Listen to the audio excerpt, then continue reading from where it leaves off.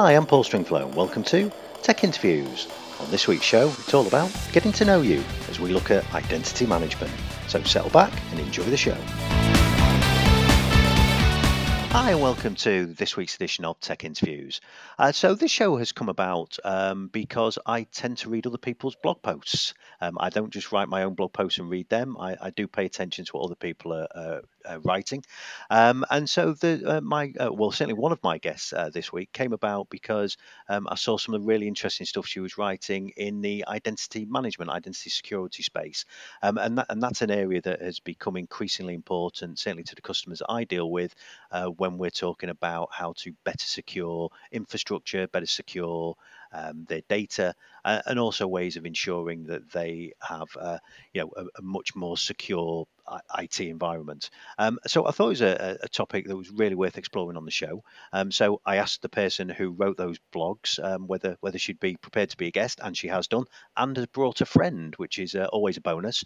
So let me introduce my two guests this week, Amy Stokes and Shelley Hill. Hi, ladies. How are you? Yeah, you both Hi, well? good to you. Yes, we're nice and sunny down here in Well, Wales. there's a sentence you don't always hear. Nice and sunny down here in Wales. So that's good. Yeah, With both guests this week, before we jump into our topic of kind of identity management and security, why don't you introduce yourself, Amy? Why don't you start and tell, being as it was your blog post that inspired the show, so why don't you tell us a little bit about who you are and what it is you do? Hi everyone, so my name is Amy Stokes Waters. I work for a company called Identity Experts, which, as you might guess, means we are experts in the identity realm. My particular role is working in the new business sales team, so I post a lot of things on LinkedIn. If any of you follow me, I'm sure you'll realise that quite a lot of stuff on LinkedIn. So I have to try and talk to new clients, bring them on board, and explain a little bit more around the services that we provide. So that's my role. Yeah, and my name is Shelley Hill, and I'm on the team at Identity Experts also. My background is as an identity consultant, but I also advise on the Microsoft Enterprise Mobility and Security technologies. And what I do is I help organizations define their joiner mover leaver processes for their identity management solutions. Both thank you, and I think that's a great introduction. And already within the introduction, there's a couple of things you've said that I think are well worth us exploring, and the kind of things I want to explore through the show. So, let's start actually with that. You've both kind of used this phrase of identity management, and maybe that's a place to start. So what do we mean by that? How do you define identity management? How's that different from just having a password? What do we mean by that? Well, I don't. Sorry, you go, Amy. Oh, yes, okay. In terms of your identity, there's a lot of different elements to it. So loads of people don't see that identity is a multifaceted. It's a multifaceted piece of technology, right, essentially around your identity. So it's not just that you've got your username and your password, which obviously is your identity within your IT environment. But there's different elements of identity. So there's things like privileged access management. So some users might have privileged access roles at the same time. There's the identity journey that you go on if you're in an organization. So as Shelley mentioned earlier, things like the joiner mover leaver process.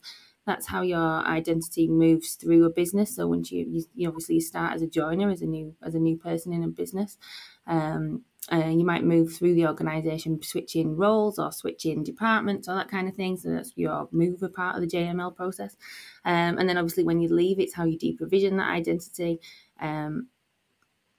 So that's the leaver part of the joiner mover leaver process. But there's other elements to identity management, isn't there, Shelley? Yeah, and really having a strong identity management solution, essentially what it means is knowing who has access to your environment and what they have access to, and actually now how they're accessing it. So whether it's on a personal device or a work, a corporate device, understanding how people are actually accessing or interacting with your corporate data is just becoming more and more important.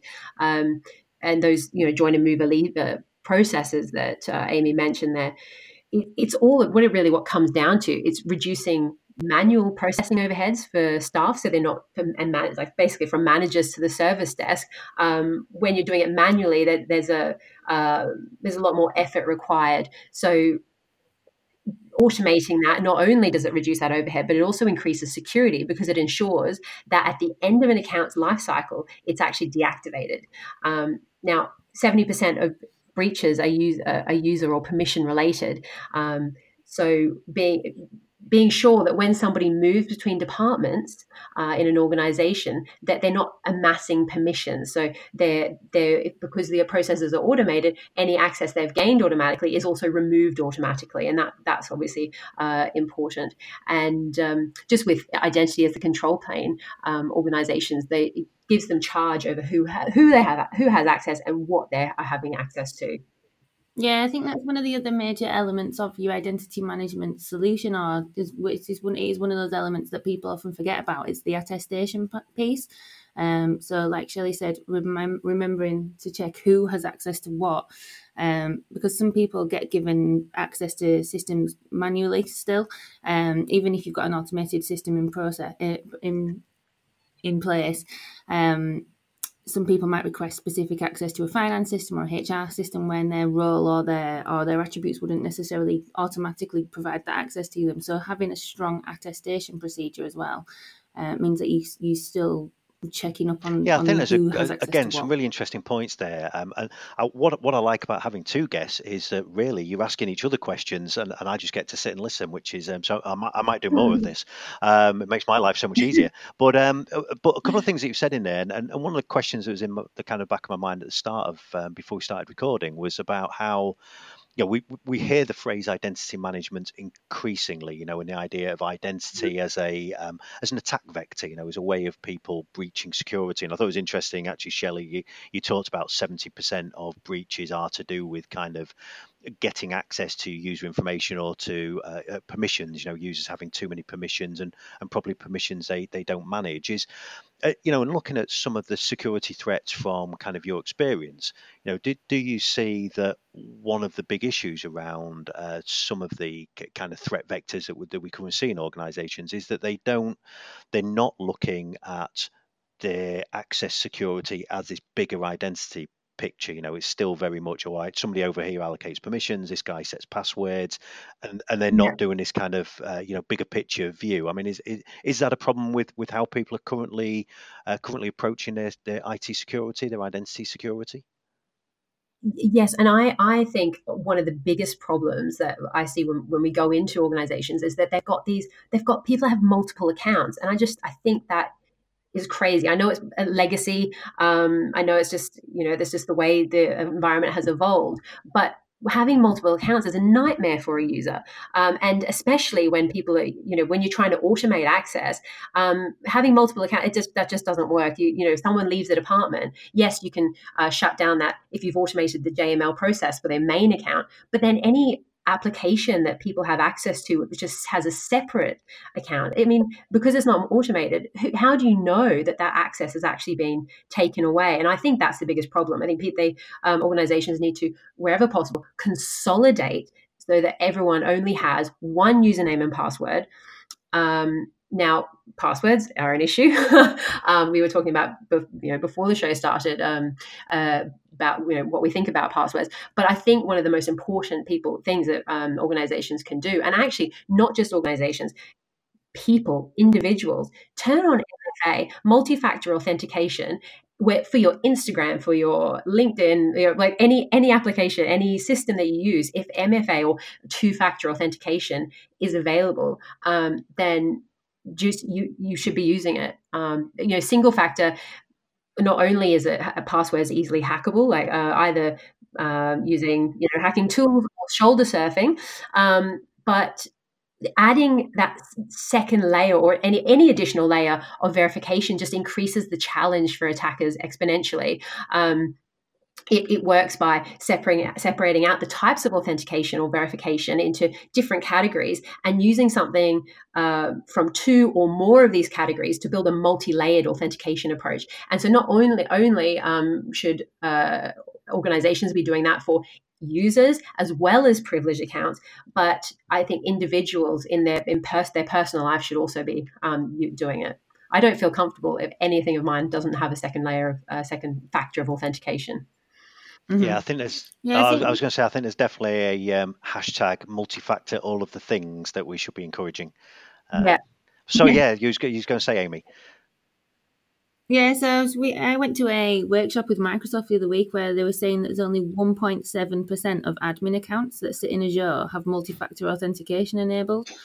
And when we know that people have passwords like password or admin on their admin accounts, then it's quite ridiculous that that people are not enabling multi-factor authentication. One of the other main things around MFA as well is that you should disable legacy authentication.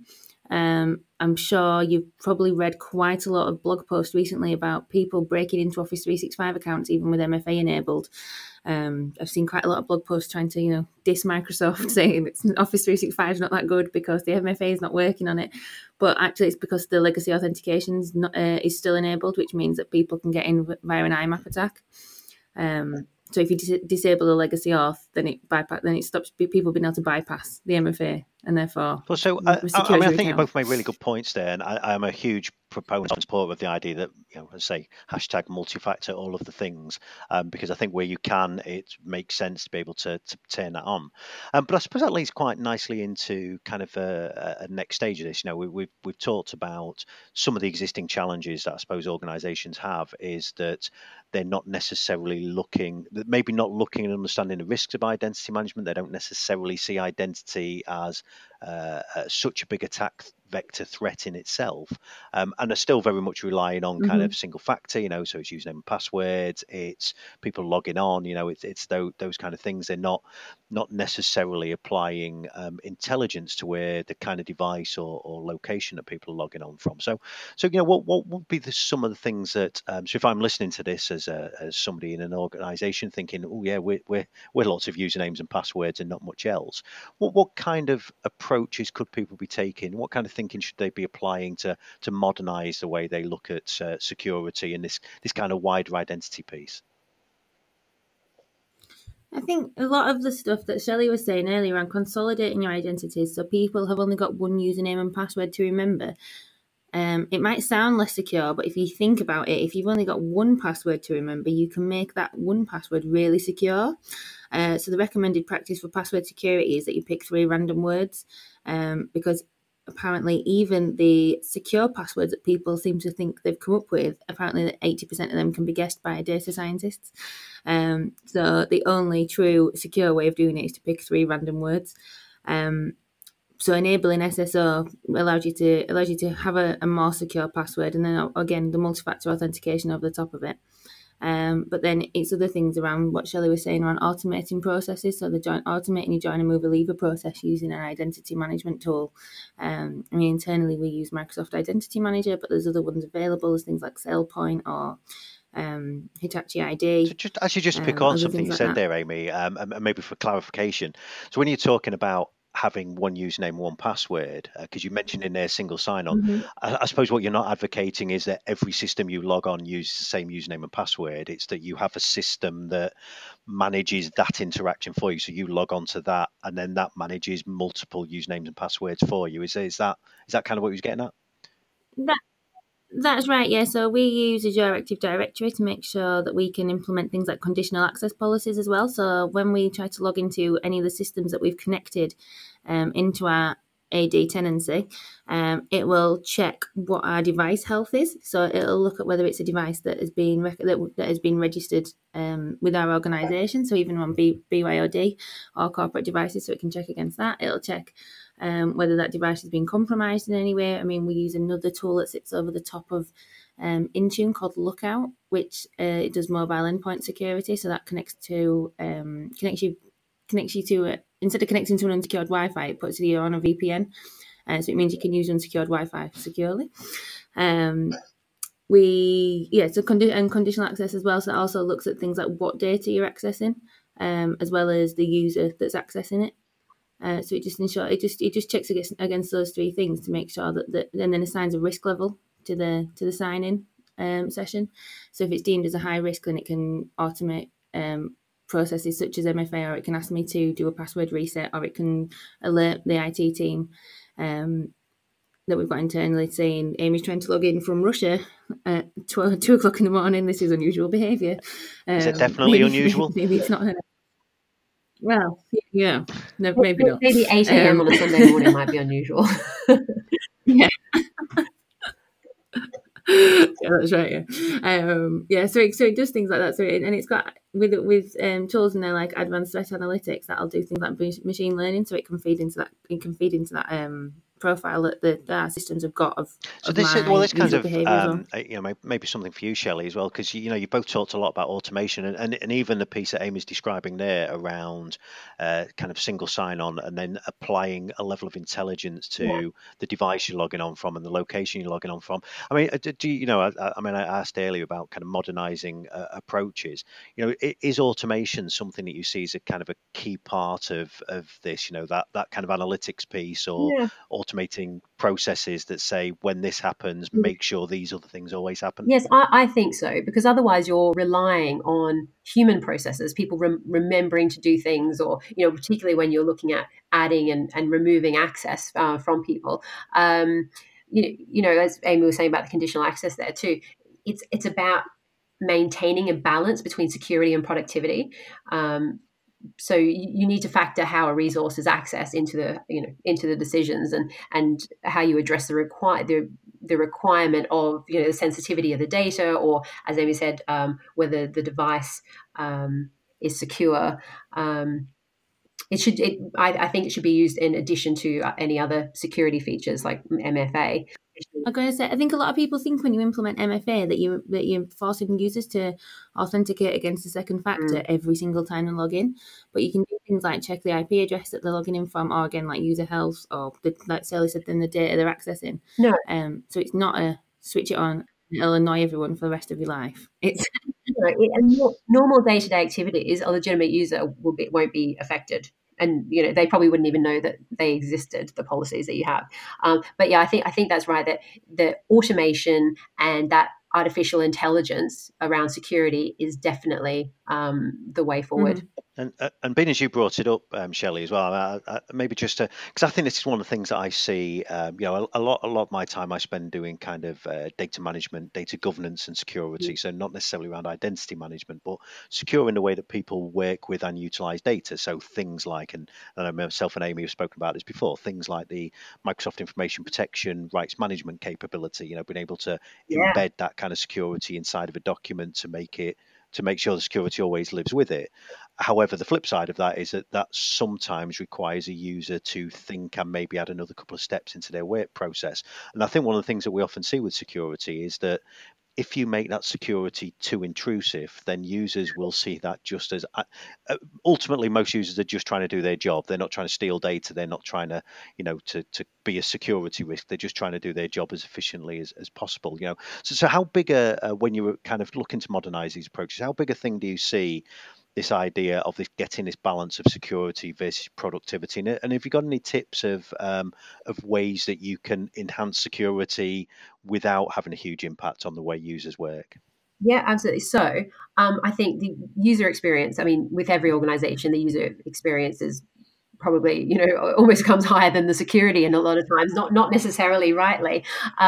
So I think certainly if you were thinking about rolling out any of these security measures, one thing I'd say is, always do it to a small pilot group first, just so you can be sure of what the effect is going to be on your environment. As you were saying with putting that that labeling or categorization intelligence on your actual documents themselves, when you're devising your policies, just test them out on that small pilot user group and make sure that there's no adverse effects, nothing that's going to upset the productivity of your staff. And then get the policy right before you roll it out. And I think that's the biggest thing. And then actually collateral, that user adoption collateral, that is probably paramount to anything being successful, any of these rollouts being successful. The end user needs to understand what is happening and why. So yes, they may have to have an extra couple of steps, or their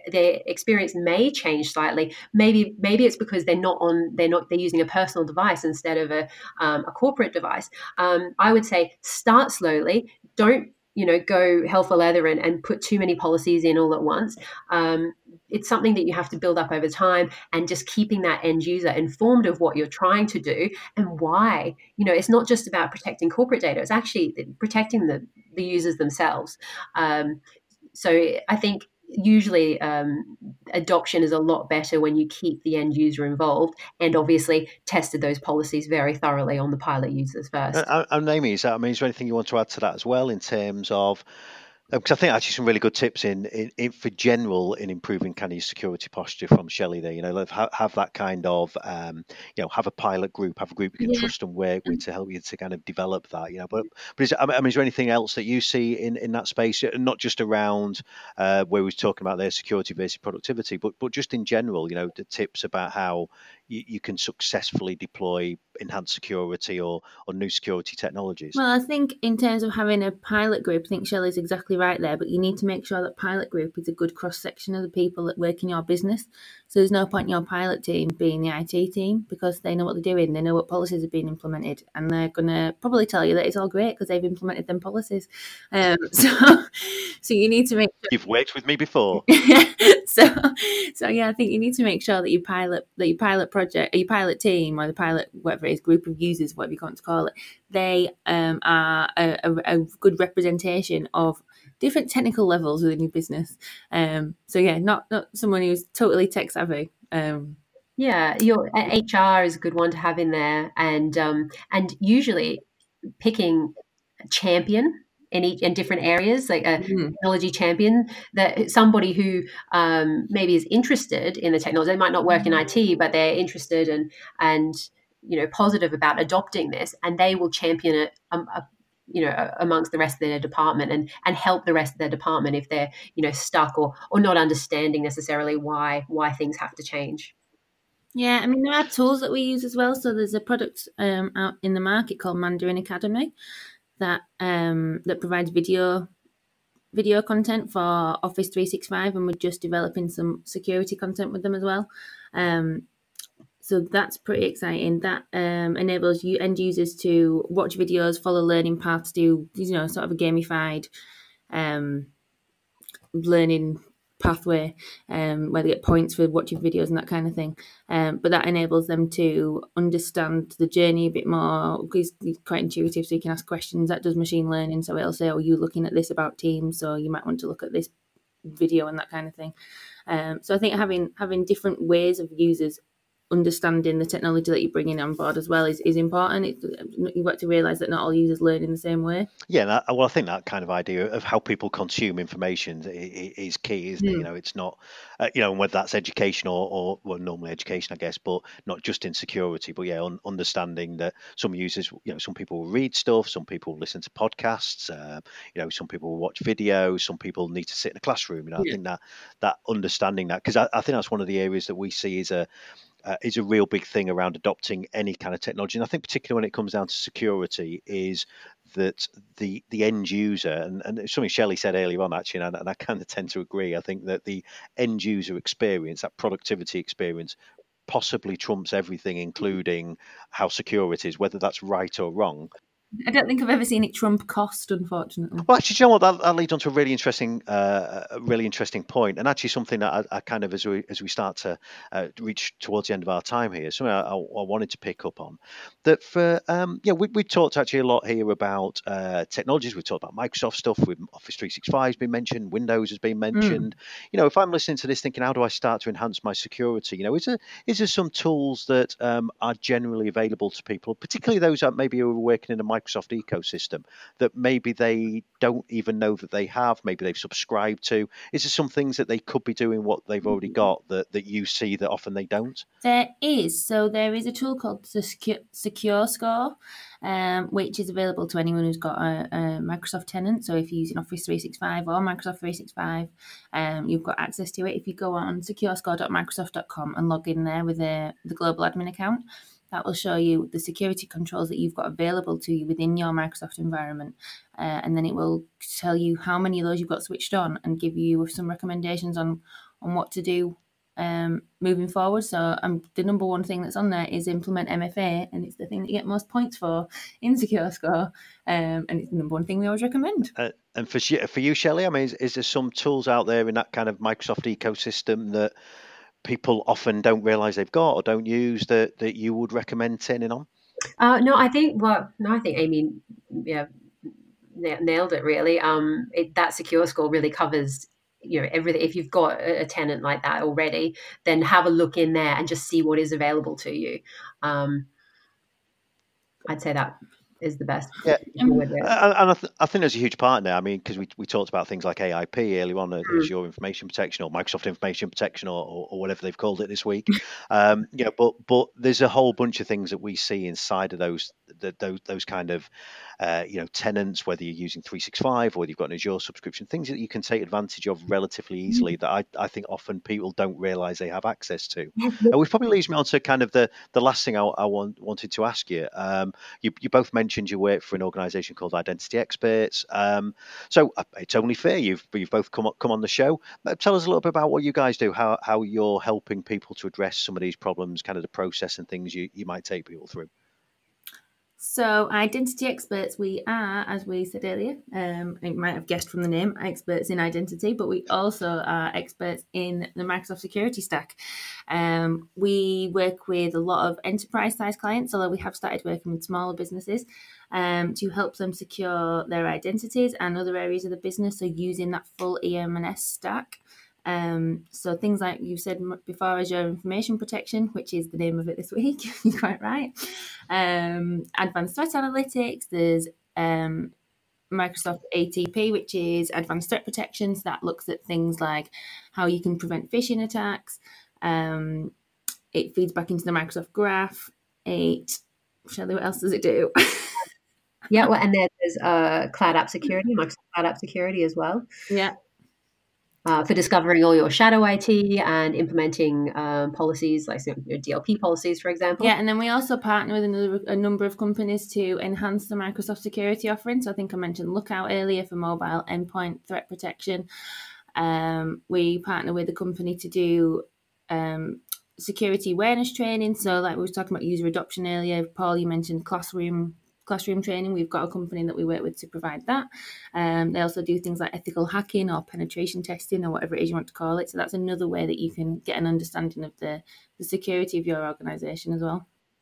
And we also do identity assessments, actually identity maturity assessments, where we will come in and we'll interview, talk to you, an organization, find out all about their current processes and their current environment, and assess the maturity of that identity in their organization, and then provide them with a roadmap of advice or recommendations for improving that. And that the topics we cover, like automation, consolidation, group management, obviously user experience, like we talked about today, attestation or recertification, and privileged access as well. And actually we also cover the business to business and business to consumer. So one last question before I find out how people might be able to stalk you online and find out more about you, and maybe just a quick one for each of you as kind of if I'm listening to this and thinking, well, where do I get started on this journey? How do I start to improve the way that I manage identity and what I do across my organization? What's the kind of the one top tip that each of you would give as a starting place? I feel like we might have said it several thousand times before, and I do see it several thousand times a day on LinkedIn. Implement multi-factor authentication. You don't need to have password change policies, all that kind of stuff. Microsoft have gone fully passwordless. You don't need to be using a password. You just need to have one secure you can have one secure password, which you never need to change again, as long as you've got multi-factor authentication enabled with some conditional access policies in the background to make it a bit easier. And also maybe documenting your current processes, your current identity processes, your join and move a leaver processes, because I think that's where you really discover, once you've documented it, where the holes are and where the gaps might be, and also looking at what applications are you actually using in your environment, and so therefore how many accounts are you expecting your users to maintain. Looking at those sorts of things with current processes is a good place to start, because you realize usually it's glaringly obvious where the gaps are. And I think that, and I always think that's a great tip for any kind of technology project is understand where you are right at the beginning, because I think you all want to try and get somewhere, and often we see projects that fail because they're trying to get somewhere, but they had no idea where they were starting from, and so they've got no chance of hitting the end goal. So we see that quite a lot. But well, I'll actually start with you, Shelley, just to kind of wrap up. Look, if people want to find out more about what you do, or more information from you, or even want to kind of get in contact with you, is there a way they can do that? Can they haunt you on the internet or anything along those lines? Yeah. So I'm on LinkedIn. Shelley Hill, you should be able to find me, Shelley Hill Identity Experts, and also through our website, identityexperts.co.uk. It's probably the best way to get me. Okay, and obviously we put this podcast together based on some of the great writing that I've seen Amy do. I think a lot of that gets published on LinkedIn. So Amy, what's the best way for people to maybe find some of these? And I highly recommend, and I'll put links in the show notes actually to a couple of them. But some of the writing and some of the information that you've been publishing, what's the best way to find that and hunt you down as well? Yeah, so LinkedIn again for me. So it's Amy Stokes Waters, Identity Experts. I respond to messages day and night, apparently. Now that I work in new business sales. So, if anyone wants to get in touch, then it's just via there.